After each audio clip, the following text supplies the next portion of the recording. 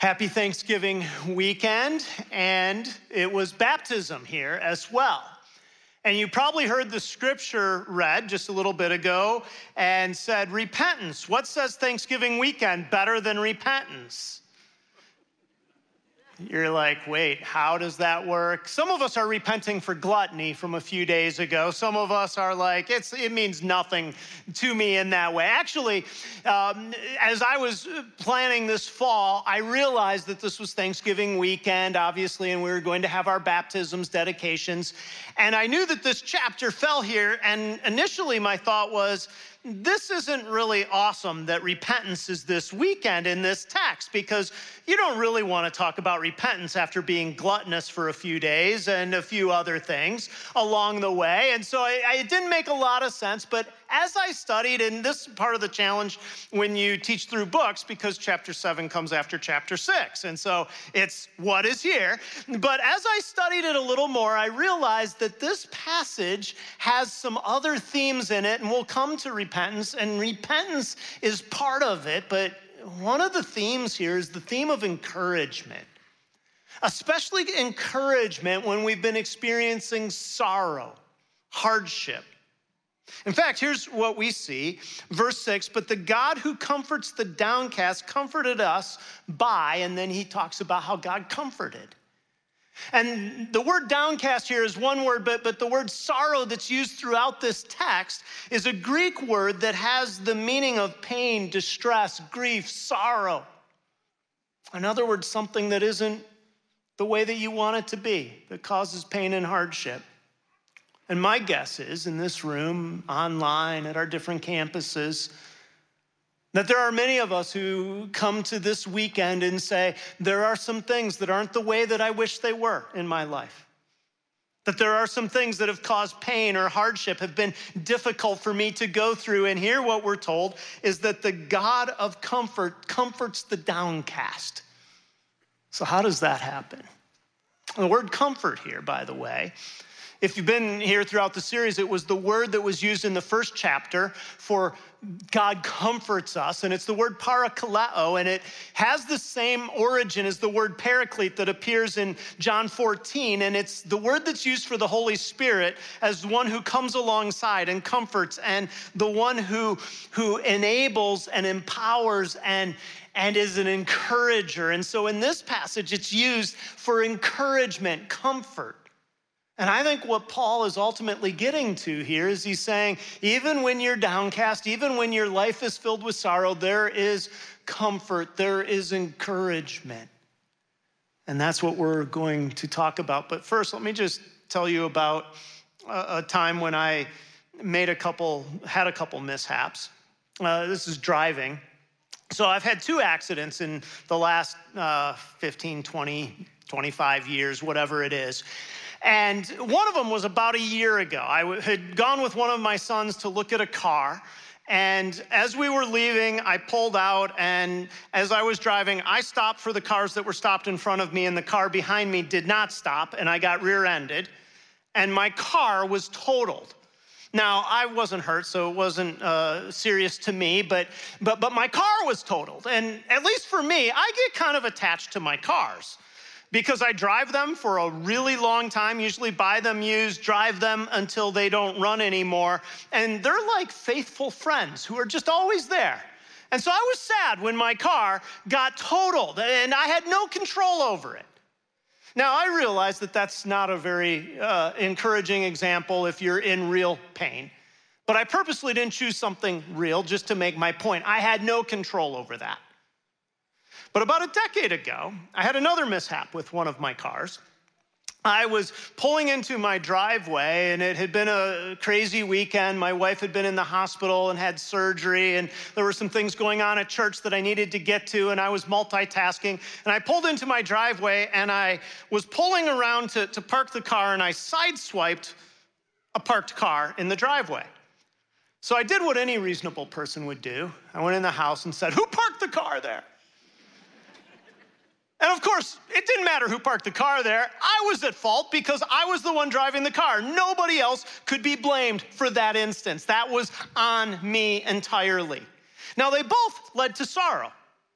One was the sorrow of a lost car. I had no control. The other led to sorrow because I thought, how dumb of me to hit my own car. And yet I had no one to blame. Now, most accidents are somewhere in between. They're usually not, I'm completely absolved of any fault or it was completely my fault. But when we have sorrow, how we respond will make a difference in our lives. And so today, I think in 2 Corinthians 7, what we see is we see two choices that can bring encouragement from sorrow, and they're both counterintuitive. And the first is this, and that is we can find encouragement in the face of sorrow when we choose relationships over isolation. And this is in verses 5 through 16. And I say this because if you know the context of 2 Corinthians, Paul is the author. He wrote 2 Corinthians. He wrote 1 Corinthians. He had helped plant the church in Corinth. He had invested himself there. Now he's not there, and he's writing a letter. He wrote 1 Corinthians as a corrective, 2 Corinthians as an encouragement, but the people in Corinth had turned on him. Several of the people. They were following the super apostles. You'll see that a little later if you read through the text. And what he is doing here is he's saying, even though you've turned on me, I am still believing that there's encouragement found in relationships. And often what happens when we find sorrow is we say, I'm going to not connect to anybody. But here's where we see the cycle of encouragement. Verse 4, I have spoken to you with great frankness, and I take great pride in you. I am greatly encouraged, there's the word. In all of our troubles, my joy knows no bounds. And Paul was writing to encourage the Corinthians, and then we see this in verses 6 and 7. I read part of this earlier, but verse 6 says this, but God who comforts the downcast, comfort is the same word as encouragement that's used earlier, comforted us by the coming of Titus. And not only by his coming, but also by the comfort you had given him. He told us about your longing for me, your deep sorrow, and your ardent concern for me, so that my joy was greater than ever. So what you have is you have the Apostle Paul trying to encourage the Corinthians encouraging Titus, and Titus encouraging Paul. Now, why is that important? Well, here's why. Do you know what a lot of us do is we say, I'll encourage somebody if they encourage me.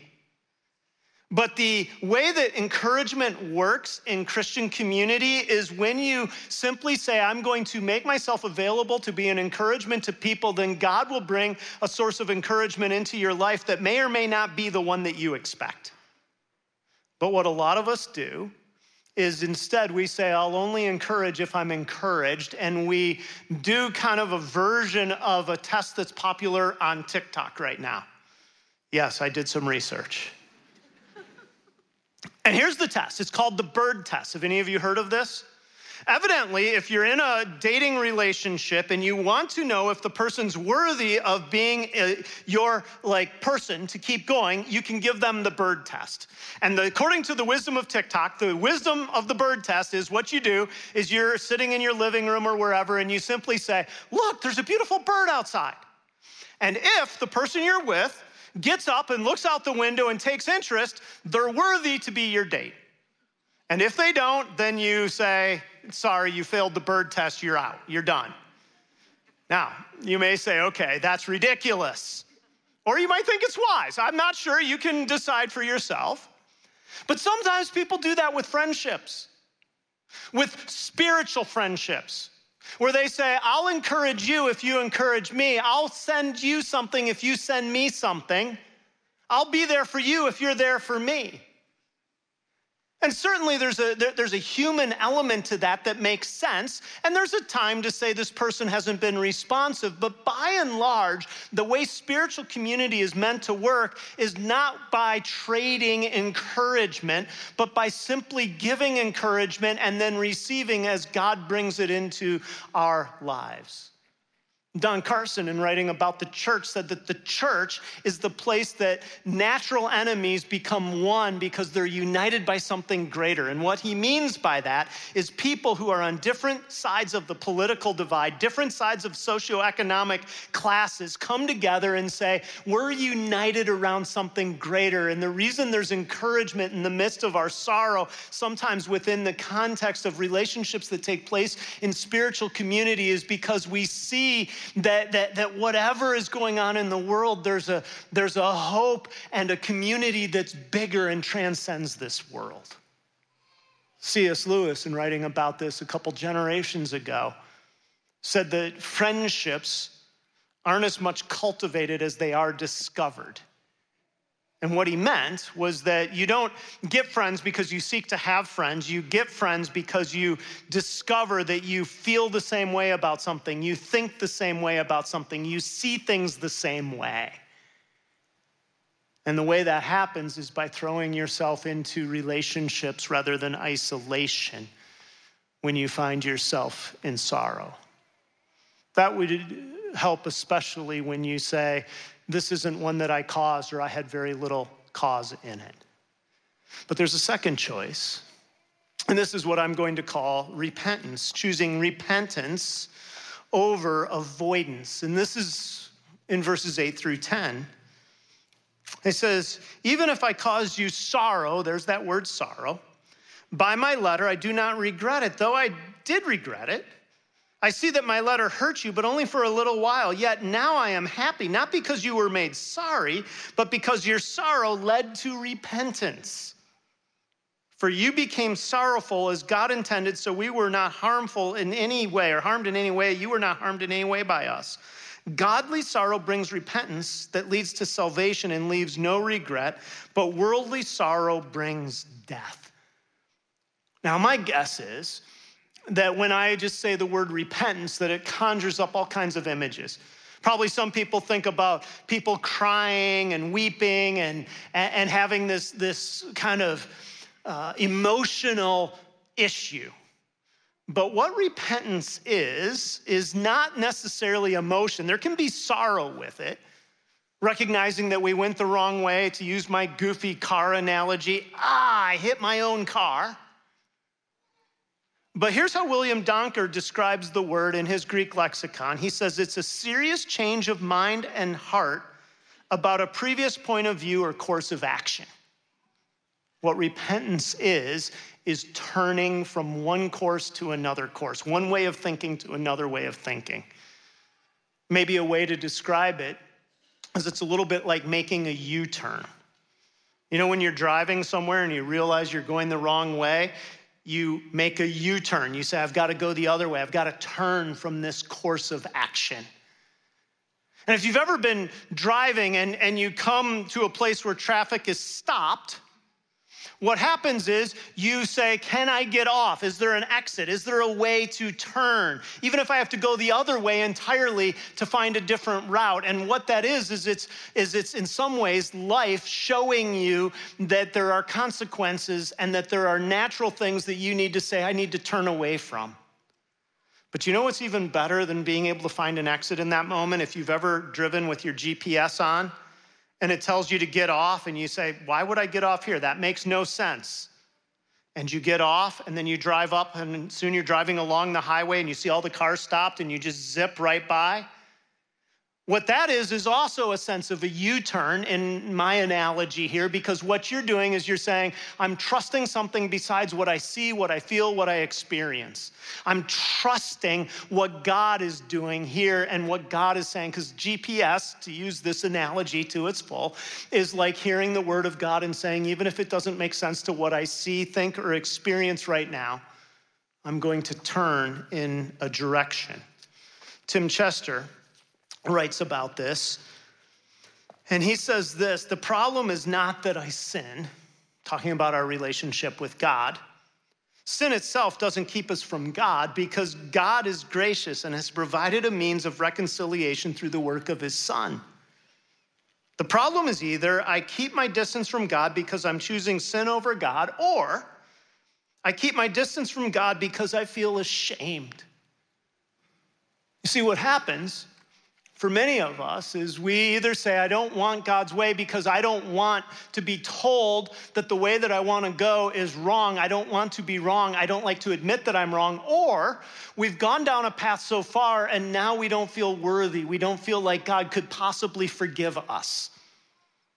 And as a result, we don't want to make the U-turn. Tim Chester says that what we tend to do when it comes to our sin is we minimize it. We excuse it, or we indulge it. And he even goes so far as to say we need to repent of our temptation. And he says temptation isn't sin, but here's how he describes this. He says, I don't say yes to temptation, but I don't say no either. I delay any decisive rejection. I hedge my bets. And it's very hard to come before God in prayer when you're entertaining a rejection of him. What he's saying is this, and that is when you, in your mind, are saying, well, I may or may not go down this path. I may or may not make the U-turn when I come to it. That what you're doing is you're actually putting distance between yourself and God. And part of our sorrow that doesn't lead to life is when we say, well, I may or may not, because then we're not saying at every turn, I'm choosing the good God of the universe who has created me, made humans to thrive. I'm not choosing his way, I'm choosing my way. Or I'm holding out the possibility of my way. And what repentance is it's that turning, and it's saying, I will choose to put myself in a place where I'm in alignment with the God of the universe. And you may think, well, how does this work with coming to Jesus for salvation? Well, you come to God for salvation through Jesus the first time that you recognize your sin and you say, I am repenting, I'm turning, and Jesus pays the price. But if you're a follower of Jesus, that doesn't mean that you're done repenting. Because what happens is you still will make choices and there will still be a need to turn and say, my alignment isn't right. It doesn't take away your standing with God, your salvation, but it does take away your fellowship, your experience of God. And so what needs to happen for all of us is we need to say every time that I'm out of alignment, I repent of my temptations. I would go so far as to say that there's a time each day where we sit and say, where was I out of alignment? Can I make a turn? And that we repent every week, in part by coming to church and just saying, God, I publicly affirm that my alignment wants to be with you, even though even this week I've made some choices that have taken me far away. See, sometimes we'll try to avoid repentance because we'll say it just happened so long ago, or it's a really small thing, or this is really going to cost me, or maybe I'll do it some other day. But what repentance is saying every time I become aware that there's a different path, I will turn away from the path I'm on and toward the path that God has put me on, has called me to. And if you're here and you say, look, I've trusted Christ and I don't need to repent very often anymore. Can I just say that in all likelihood, that's not an indicator of your spiritual maturity and that you've defeated sin, but it's an indicator that you are denying sin and you've stopped progressing in your experience of God. Because the closer you get to God, the more you are aware of all of the ways that you can still be aligned with God. And the real problem for many of us, and I'm among this group, is that we tend to see sin not so much as something that is destructive to us, but as a mere small offense. Here's what I mean. We're about to enter the Christmas season, and chances are wherever you live, there will be Christmas cookies all around you. Christmas cookies are a small offense. I know I should not eat 3 dozen Christmas cookies between now and Christmas Eve, and yet the chances are excellent that I will eat that many. Because in my mind, here's what I know about Christmas cookies. It's not healthy, it's a sugar bomb, it's not great, but if I eat 1 or 3 dozen, I'll still be here on New Year's Eve, and I'll deal with my diet in January. Come on, you know what I'm talking about. We don't tend to see sin like cocaine, something that can be devastating and addictive and destructive. We see it more like a Christmas cookie. But if we understood that every time we start down the path of a little bit of gossip, a little bit of pride, a little bit of self-righteousness, a little bit of something that we say, well, this isn't that big a deal, I'll turn later. If we said, that is destructive to my soul, and it's not just an offense to God, but it's destructive to me, and the good God of the universe created me to be someone who thrives. If I'll align myself with him, what we would do is we would say, okay, I will make the U-turn every single time. But as long as we say, no big deal, I'll deal with it later, then it doesn't seem like it will matter. But what brings encouragement, according to 2 Corinthians 7, is when we have sorrow that leads us to repentance. So when we've had things happen in our lives that we say, that wasn't good. Instead of saying, I'm pushing that sorrow out, I'm avoiding it, you say, I'm bringing that in so that I can understand more of God's ways and bring greater alignment in my life, and that will bring comfort and encouragement in the midst of my sorrow. And that's where you and I will find life. That's where we'll find relief. Here's what I'd like to do just to close our time together today. I'd like to read a little bit of the prayer of confession that's found in the Book of Common Prayer. And as I do, I just want to pause and give you a chance to just mentally make any U-turns that you might feel like God is prompting in your life today. Will you pray with me?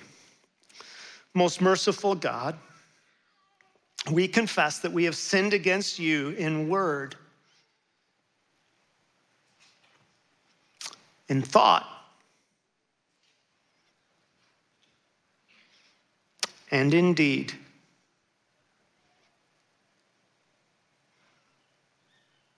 We have done this by what we have done and by what we have left undone. We have not loved you with our whole hearts, nor have we loved our neighbors as ourselves. God, I ask that you would bring encouragement where we feel sorrow, hope where we feel discouragement, joy where there's been pain, because we've looked up and we've seen what it can be to be in relationship in the grander Christian community and to be rightly aligned with you. And we pray this in Jesus' name. Amen. Thanks for being here. Have a great week.